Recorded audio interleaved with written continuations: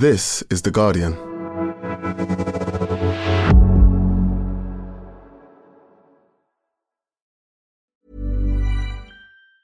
Tired of ads barging into your favorite news podcasts? Good news. Ad-free listening is available on Amazon Music for all the music plus top podcasts included with your Prime membership. Stay up to date on everything newsworthy by downloading the Amazon Music app for free or go to amazon.com/news ad free. That's amazon.com/news ad free to catch up on the latest episodes without the ads. Introducing Wondersuite from Bluehost.com. Website creation is hard, but now with Bluehost, you can answer a few simple questions about your business and get a unique WordPress website or store right away. From there, you can customize your design, colors, and content. And Bluehost automatically helps you get found in search engines like Google and Bing. From step-by-step guidance to suggested plugins, Bluehost makes WordPress wonderful for everyone. Go to bluehost.com/wondersuite.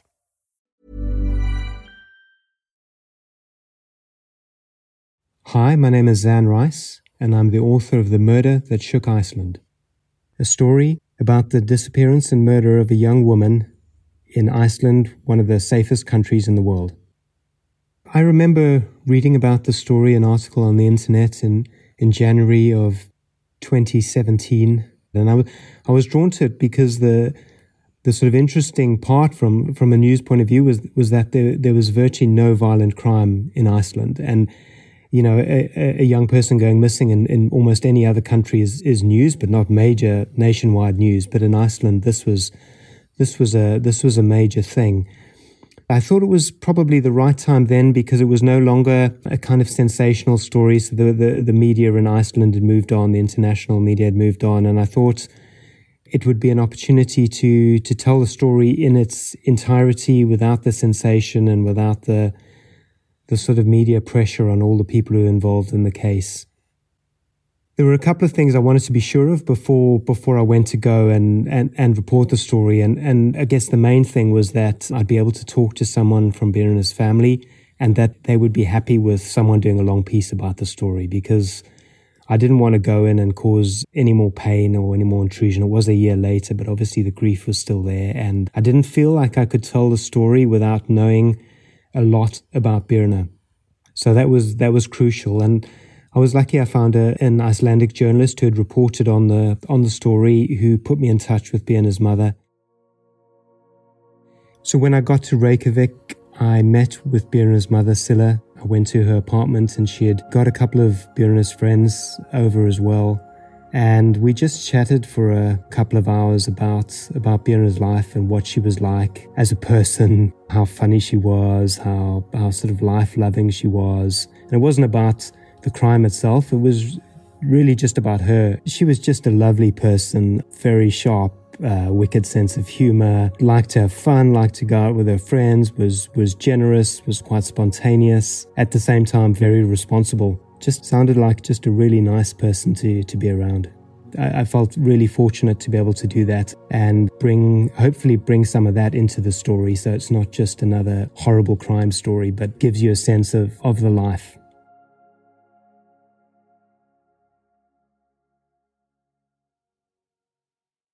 Four years on, and I stayed in touch with Birna's mother a little bit after the story was published, and she's a lovely, warm, generous woman. And yeah, just even with time, you know, the pain and the grief is still there. And I think for me, it's just really a feeling of sadness. And even though I never knew Birna, you know, you think what she might have been like this couple of years on. And just a life cut short by a moment of random violence in one of the safest cities in the world. You know, I'm glad I was able to do the story, but it's still kind of a sad feeling for me.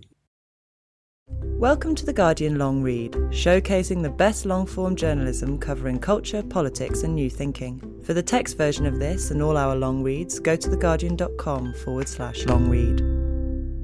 The Murder That Shook Iceland by Zan Rice.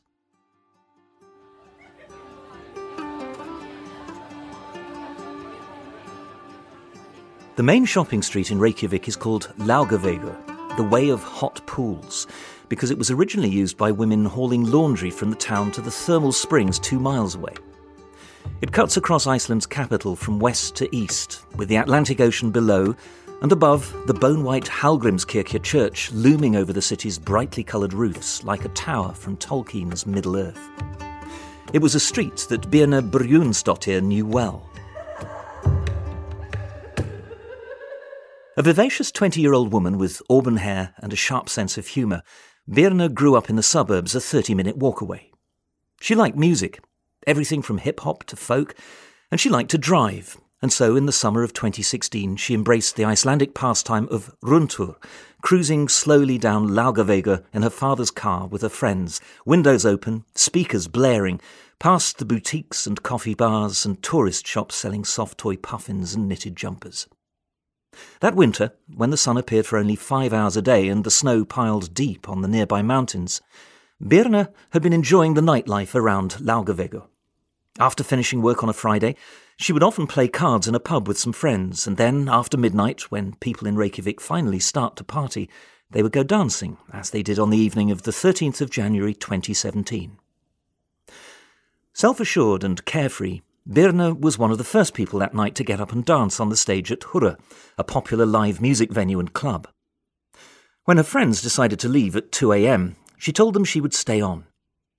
She left the club just before closing time 3 hours later. She bought a falafel pitta and started slowly walking up Laugavegur, which is brightly lit at night with glowing storefronts and lampposts every 10 metres or so. She was walking alone, which was not unusual behaviour in Reykjavik, even for a young woman. More so than in most other countries, Icelanders feel they know their own people. It is a peaceful place, where entire years have passed without a single murder. It was -9 Celsius with the wind chill, but Birna seemed unperturbed. She wore Dr. Martens boots, regular black ones, not her knee-high pair with the glow-in-the-dark skeleton foot on the side, black jeans, a grey sweater, and a black hoodie draped over her shoulders. Her hair hung loose, and a pair of white earbuds dangled around her neck. She was drunk, dropping coins at one point and bumping into a stranger on the pavement.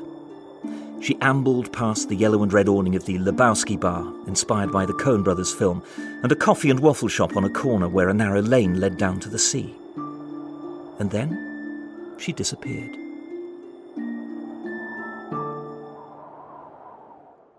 When Birna did not show up at work on Saturday morning, her friend Maria raised the alarm. Birna was always on time. They worked in the fashion section of the Hagkaup department store and had known each other since primary school. They were close friends who used to watch Britain's Got Talent and go to music festivals together. Maria called Birna's mobile. It was off, and Birna's mobile was never off. Maria contacted the girlfriends Birna had been out with the night before. They had assumed she had gone back to her father's house, where she lived, but she was not there. Maria then called Birna's mother, Silla Hreinsdóttir, who was worried by the news. Her daughter was independent and strong-willed, but also responsible and always let her parents know where she was. That evening, after filing a missing person report with the police, Silla posted a message on Facebook saying that her daughter had not come home from her night out or been heard from since. "Dear friends, it's not like her that we can't reach her. Please share and let's find her. Silla." Within a few hours, the post had been shared thousands of times, but there was no word from Birna. Her mother stayed awake all night, calling the emergency services every hour, sometimes every half hour, to see if they had any news. At 9 a.m. on Sunday, there was an update from the police.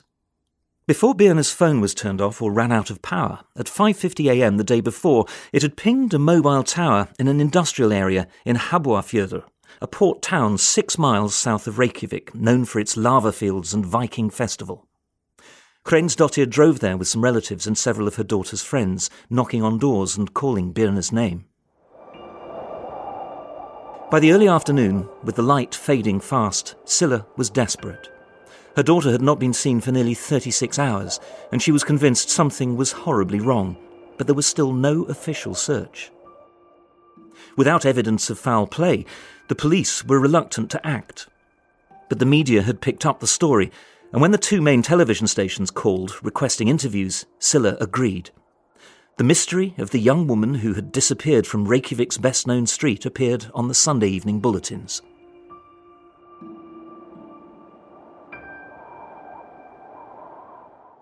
With a small, mostly homogeneous population of 340,000 and a high degree of economic equality, Iceland is one of the world's safest nations. It is the only NATO member without a standing army. Gun ownership is high. There are an estimated 90,000 firearms in civilian hands, but the weapons are purchased for hunting rather than self-defence and very seldom misused.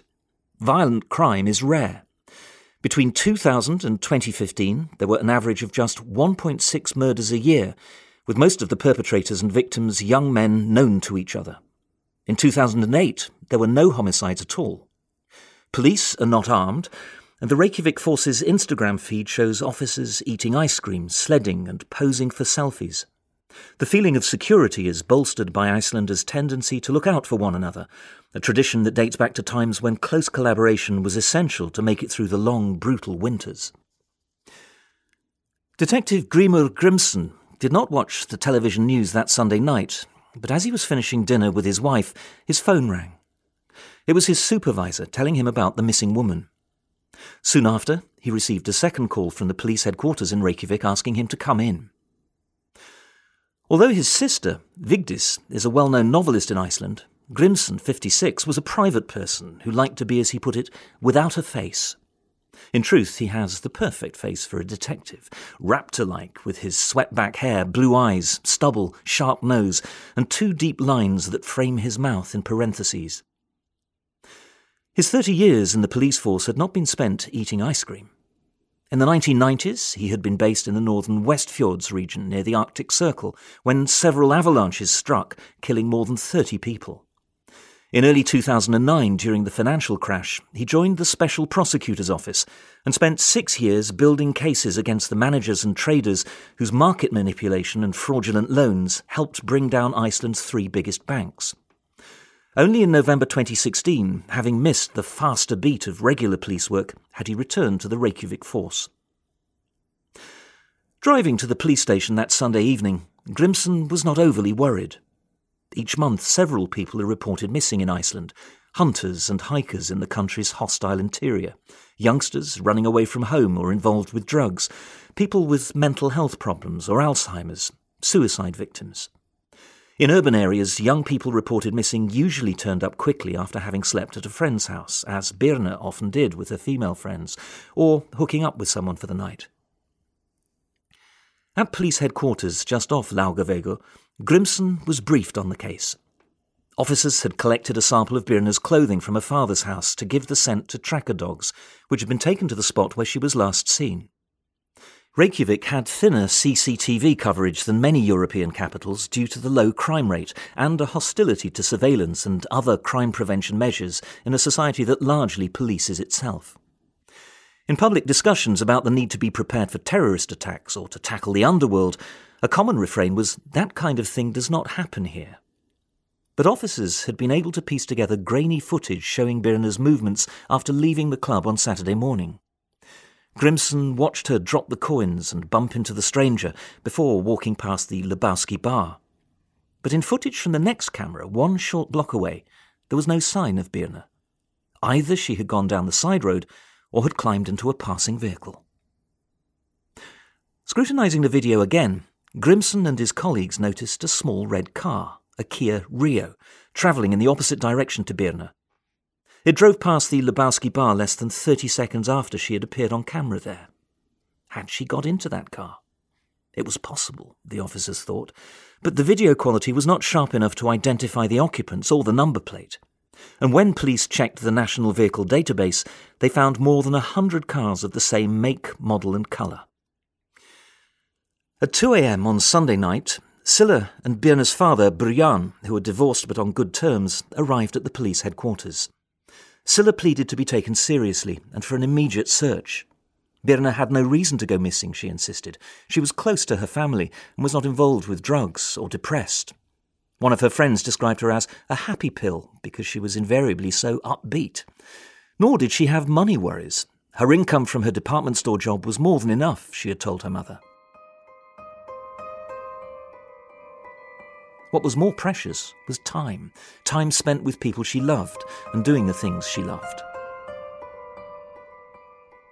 When Grimson showed them the CCTV footage, Scylla was furious that they could not identify the red car's number plate. "Can't you find it like in the movies?" she said. "It doesn't work like that," Grimson replied.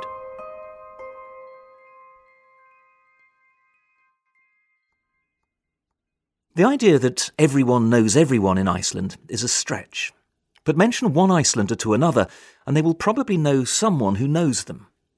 There is a strong feeling that every person is a valuable part of the community, and that when assistance is needed, you step up. Everybody here does things that are not paid, whether it's singing in a choir or organising a sports team, said Lilja Sigurðardóttir, a leading crime novelist. It gives us an inflated sense of our own value and importance. It's not always helpful, but it can be beautiful. By Monday afternoon, with no further leads, the police sought to tap into that spirit, calling a rare press conference to appeal for information that could help locate Birna or identify the driver of the red car. Despite feeling that the police were still treating her like a hysterical mother, Scylla agreed to appear beside Grimson, who had been assigned to lead the case. She told reporters that she feared her daughter, who loved speaking English and travelling — she and Maria were planning a trip to New York in 2 months — might have stopped to speak to tourists on her way home. She added that Birna had recently joined Tinder after breaking up with her boyfriend. Grimson gave an update on the search, which was being led by the Icelandic Association for Search and Rescue, ISAR, a sprawling network of well-trained emergency response volunteers. Its roots go back 100 years, and its continued existence reflects the reality that the main dangers in this island nation come from the harsh natural conditions rather than from other people. Generally, having ordinary citizens, as opposed to ISAR teams, involved in a search for missing persons in Iceland is a hindrance, because you have people who don't know what they're doing, according to Guðbrandur Örn Arnason, the organisation's project manager. But just a few hours after the press conference, late on Monday night, it led to a breakthrough. Two brothers in their 20s with no connection to ISAR or to Birna went looking for her in Hafnarfjörður, where the last signal had been picked up from her phone. On a whim, they headed to the harbour. Between the road and the sea was a fenced-off area with 3 large oil storage tanks, and next to it an open patch of rough ground littered with building supplies. The brothers decided to look around. Alongside some pipes, they spotted a pair of black boots. The missing person appeal had described Birna's clothing. The men Googled Dr. Martens, and seeing a resemblance to the boots they had found, posted a photograph on Facebook. Officers rushed to the port. The boots, they quickly ascertained, belonged to Birna. As divers plunged into the icy waters and drones hovered above, Grimson's officers pored over CCTV footage from the docks. They soon spotted a red Kia Rio entering the harbour shortly after 6 a.m. on the Saturday morning. The car parked alongside a 65-metre fishing trawler, the Polar Nanok, sailing under Greenland's flag. A man exited the passenger door and walked slowly, drunkenly, onto the ship. The car then drove off. This time, the number plate was legible. It was a rental vehicle which the company said had been hired by a crew member of the Polar Nanok, Thomas Müller-Olsen, a 25-year-old man from Greenland. He had returned the vehicle at lunchtime on Saturday, and it had since been hired out again to a young family. Police impounded the car. It was obvious that it had recently been cleaned. The family's son, sitting in the back, had complained of the strong chemical smell. On closer inspection, officers found traces of blood on the back seat. Since Iceland lacks a sophisticated forensic crime laboratory, a sample was sent to Sweden for analysis along with Birna's DNA.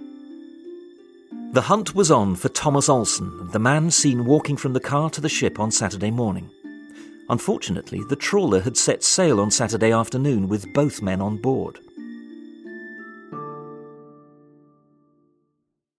Thank you for listening to The Guardian Long Read.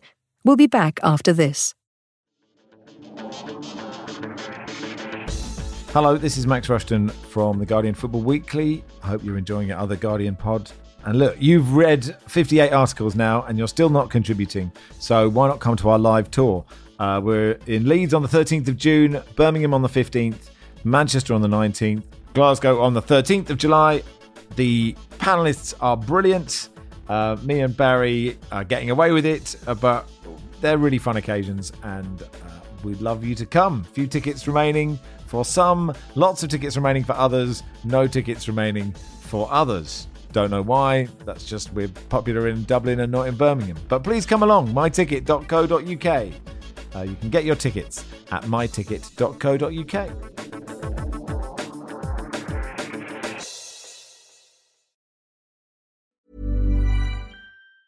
Tired of ads barging into your favorite news podcasts? Good news. Ad-free listening is available on Amazon Music for all the music plus top podcasts included with your Prime membership.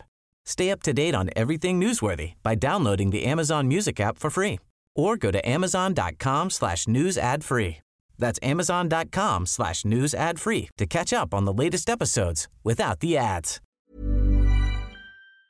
The audio long read is supported by BetterHelp. Here's a question. If you had an extra hour in your day, what would you do with it?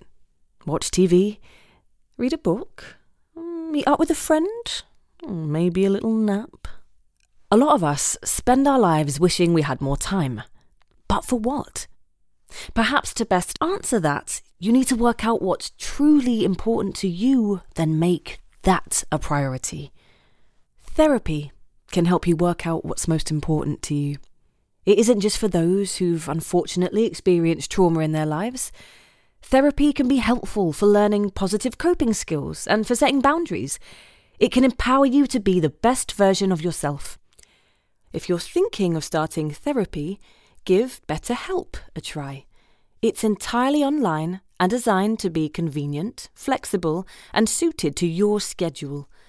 Just fill out a brief questionnaire to get matched with a licensed therapist and switch therapists anytime for no additional charge. Learn to make time for what makes you happy with BetterHelp. Visit betterhelp.com/audiolongread today to get 10% off your first month. That's BetterHelp, HELP.com/audiolongread.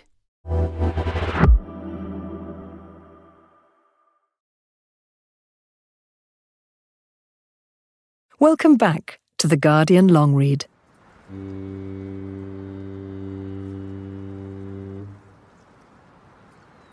By the Tuesday, 3 days after Birna disappeared, the polar Nanook was many hundreds of miles away, fishing off Greenland.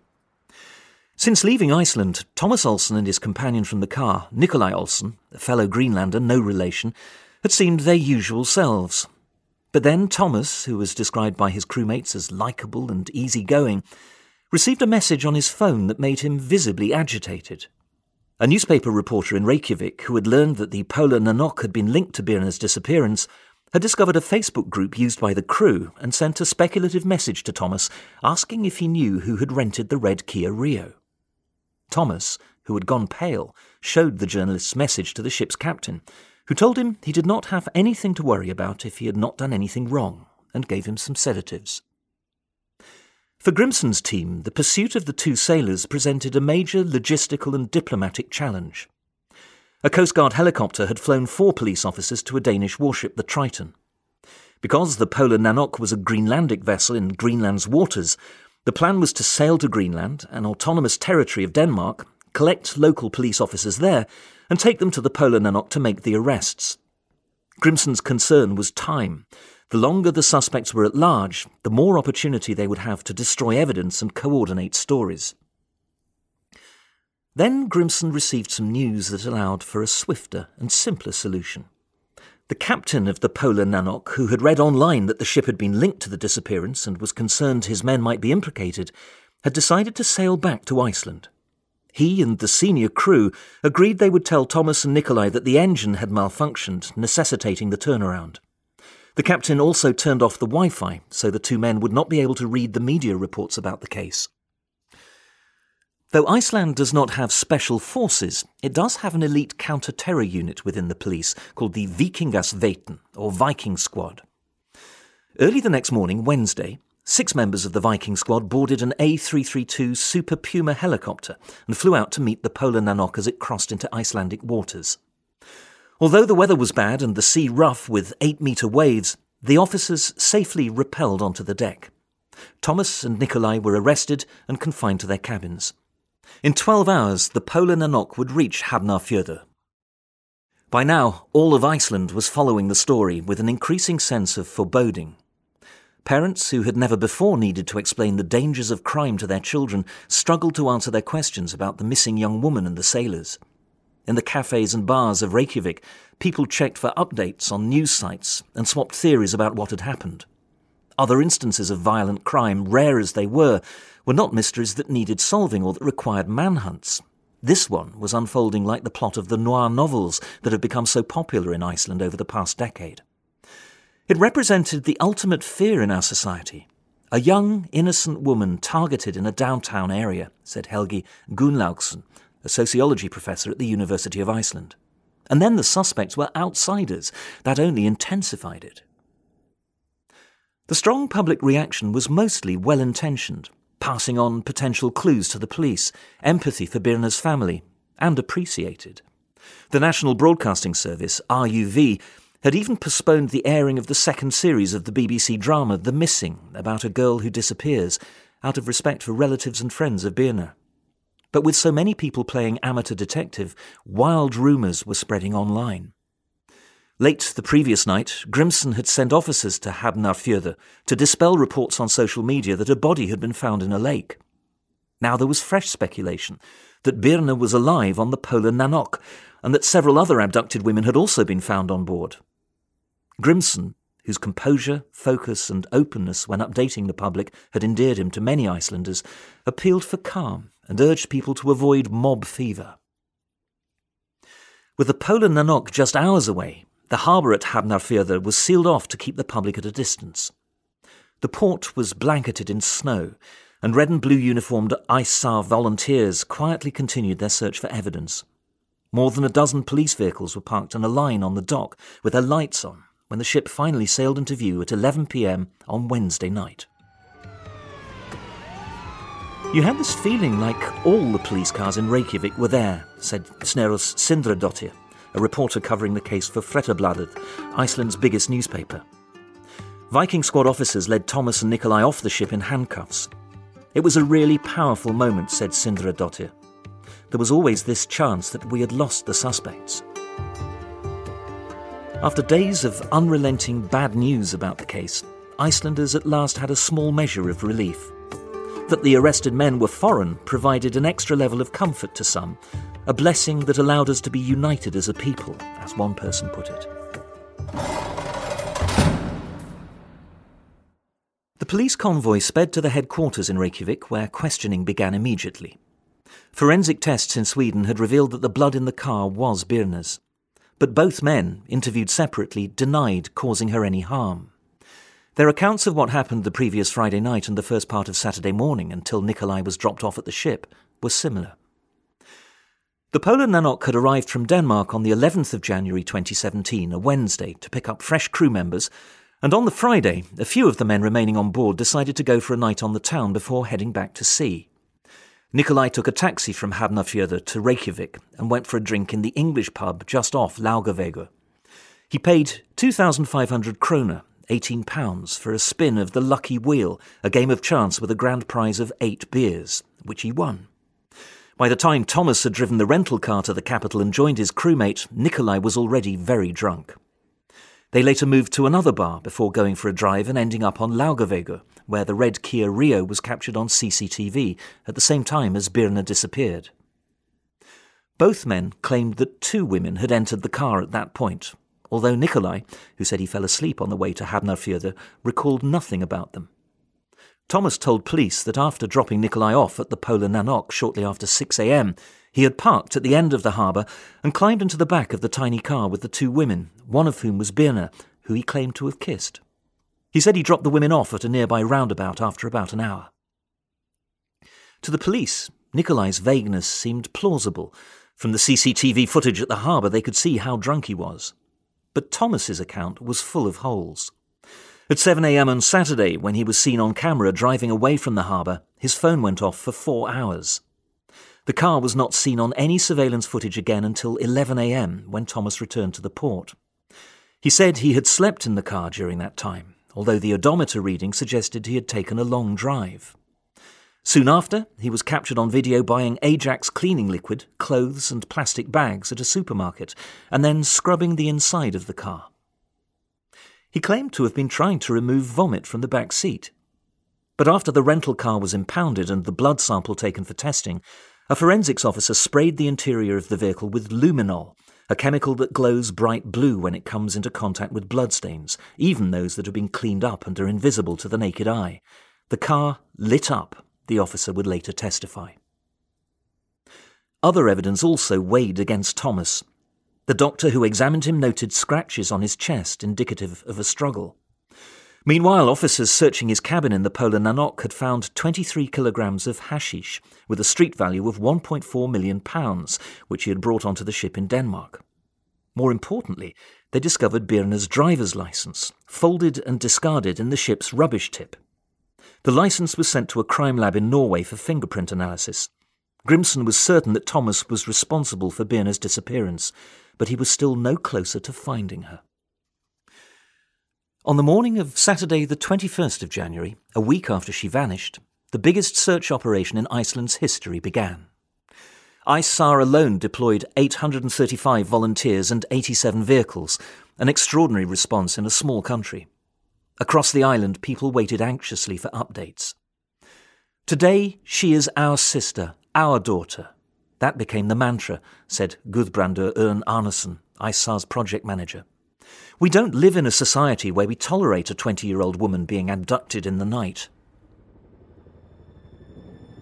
The vast search area included Iceland's southern peninsula with its lava fields, snowy hills and frozen lakes. Saturday's search yielded nothing.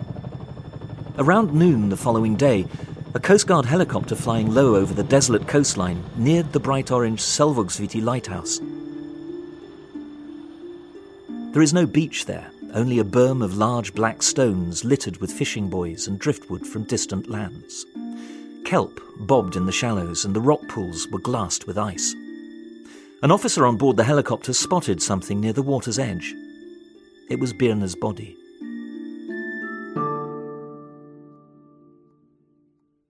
Shock quickly gave way to grief.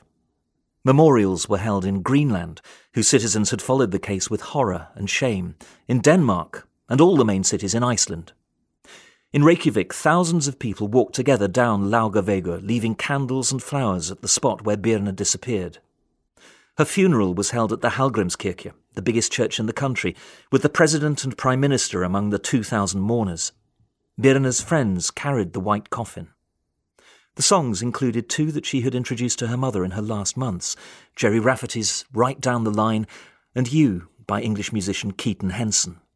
If you must die, sweetheart, die knowing your life was my life's best part, go the lyrics. For weeks, Birna's mother was too devastated to hear the details of how her daughter had died. In March, she asked to meet with Grimson and the chief of Reykjavik Metropolitan Police, who were eager to give her some closure, and told her what they knew. Though Birna was found naked, there was no evidence of sexual assault.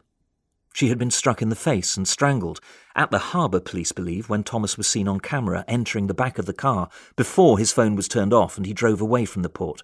But she was alive when she was put into the water. The autopsy revealed the cause of death to be drowning. Nikolai had been released after 2 weeks in custody when police concluded he was not present when the crime was committed. Despite the evidence against him, Thomas did not confess, sticking to the same story through 9 police interviews. Police still had no idea why Birna got into his car on Laugavegur or why he killed her. On the 30th of March 2017, Thomas was charged with murder and drug possession. When his trial began in August, the prosecution's case was even stronger. His DNA had been found on the laces of one of Birna's boots, and Norwegian forensic scientists had identified his fingerprint on her driving licence. Entering the court in Hafnarfjörður, Thomas covered his face and sat facing away from the gallery. He confessed to drug possession, but not to murder. Speaking in a low voice and without emotion, he spun a completely new story. Instead of 2 girls in the car, now it was only one, Birna, who he said had suddenly climbed into the Kia Rio as he drove along Laugavegur.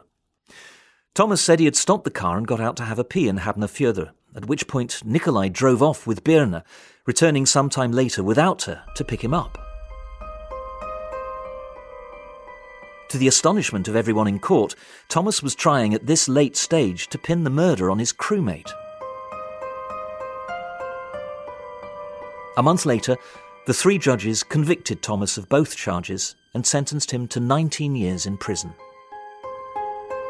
Thomas has appealed against his conviction, asking the court for an independent assessor to analyse whether it was possible for him to have disposed of Birna's body, given the ocean currents and the mileage on the rental car.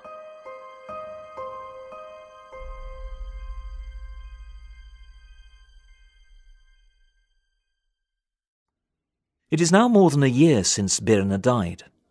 Has her murder changed Iceland? Superficially, no. There has been little new animus towards outsiders, even fishermen, and young people have not stopped going out or getting drunk. On a clear, cold night in early March, the bars and clubs in downtown Reykjavik were busy, with British and American tourists watching Champions League football in the English pub, and black-clad locals packing into Hurra for a heavy metal party. But ask any Icelander, and they will tell you something has shifted. This case will be remembered, said Vigfús Bjarni Albertsson, the chaplain who conducted Birna's funeral. It changed us a bit, our feeling of security. There are now more CCTV cameras in Reykjavik. The argument that more surveillance is unnecessary has been lost. Young women in particular are more wary, more careful and conscious of the need to look after one another. Catching a lift from strangers after a night out had become common in recent years, especially through a Facebook group called Skutlara, those who give people a ride somewhere. After Birna's death, a female-only version of Skutlara was established. The biggest effect may be on the national psyche. The murder coincided with a period of strong economic growth driven by outside forces, a tourism boom, an influx of migrants to take up low-level jobs, and foreign investment. I think many people feel overwhelmed by how fast the country is changing, from a small island nation to something more cosmopolitan, said Egil Bjarnason, a local correspondent for the Associated Press. Birna's death somehow encapsulated people's unease about this new era. Grimson has moved on from the first and possibly only murder case he will ever lead, one that turned him into a hero in Iceland and ensured he will never be without a face again. He is now based in The Hague as Iceland's representative at the EU's Agency for Law Enforcement Cooperation. I recently met him at the police headquarters in Reykjavik when he returned home for a few days. It was 5:30 p.m, and most of the officers had gone for the day. Grimson walked me to his office, which he has kept, pausing along the way to point out the view of the bay and the mountains beyond. He said he was proud of the investigation, but wishes his force had been quicker to respond to Silla Hreinsdottir's desperate pleas for a search for her daughter. One of the things I have been thinking a lot about is this: should it be 24 hours to respond in missing persons cases, or more subjective? Silla did not attend the trial, and later made an appeal in the media for people not to refer to the murder as the Birna case. I don't want this evil act to be blended with her name, she told me when we met one afternoon in her flat. Birna was a beautiful soul. She did not deserve this.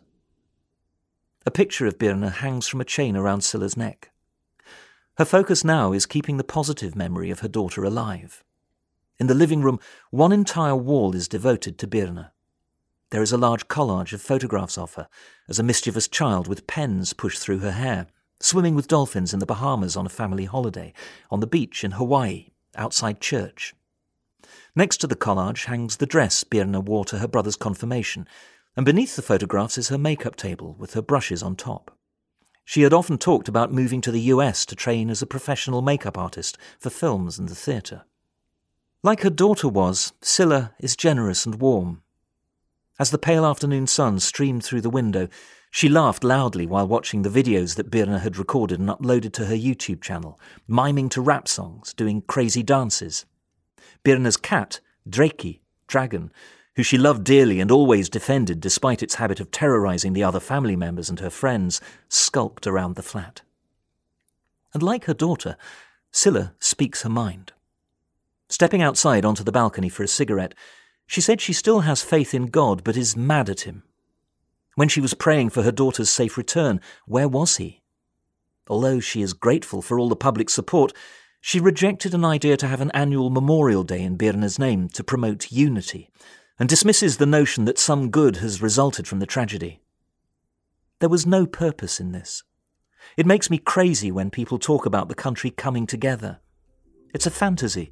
This beautiful country in the frozen north where everybody comes together, I don't think it's healthy for Iceland to think of itself as special in that way. For more Guardian long reads in text and a selection in audio, go to theguardian.com/long read or find us on SoundCloud at SoundCloud/The Guardian Long Read.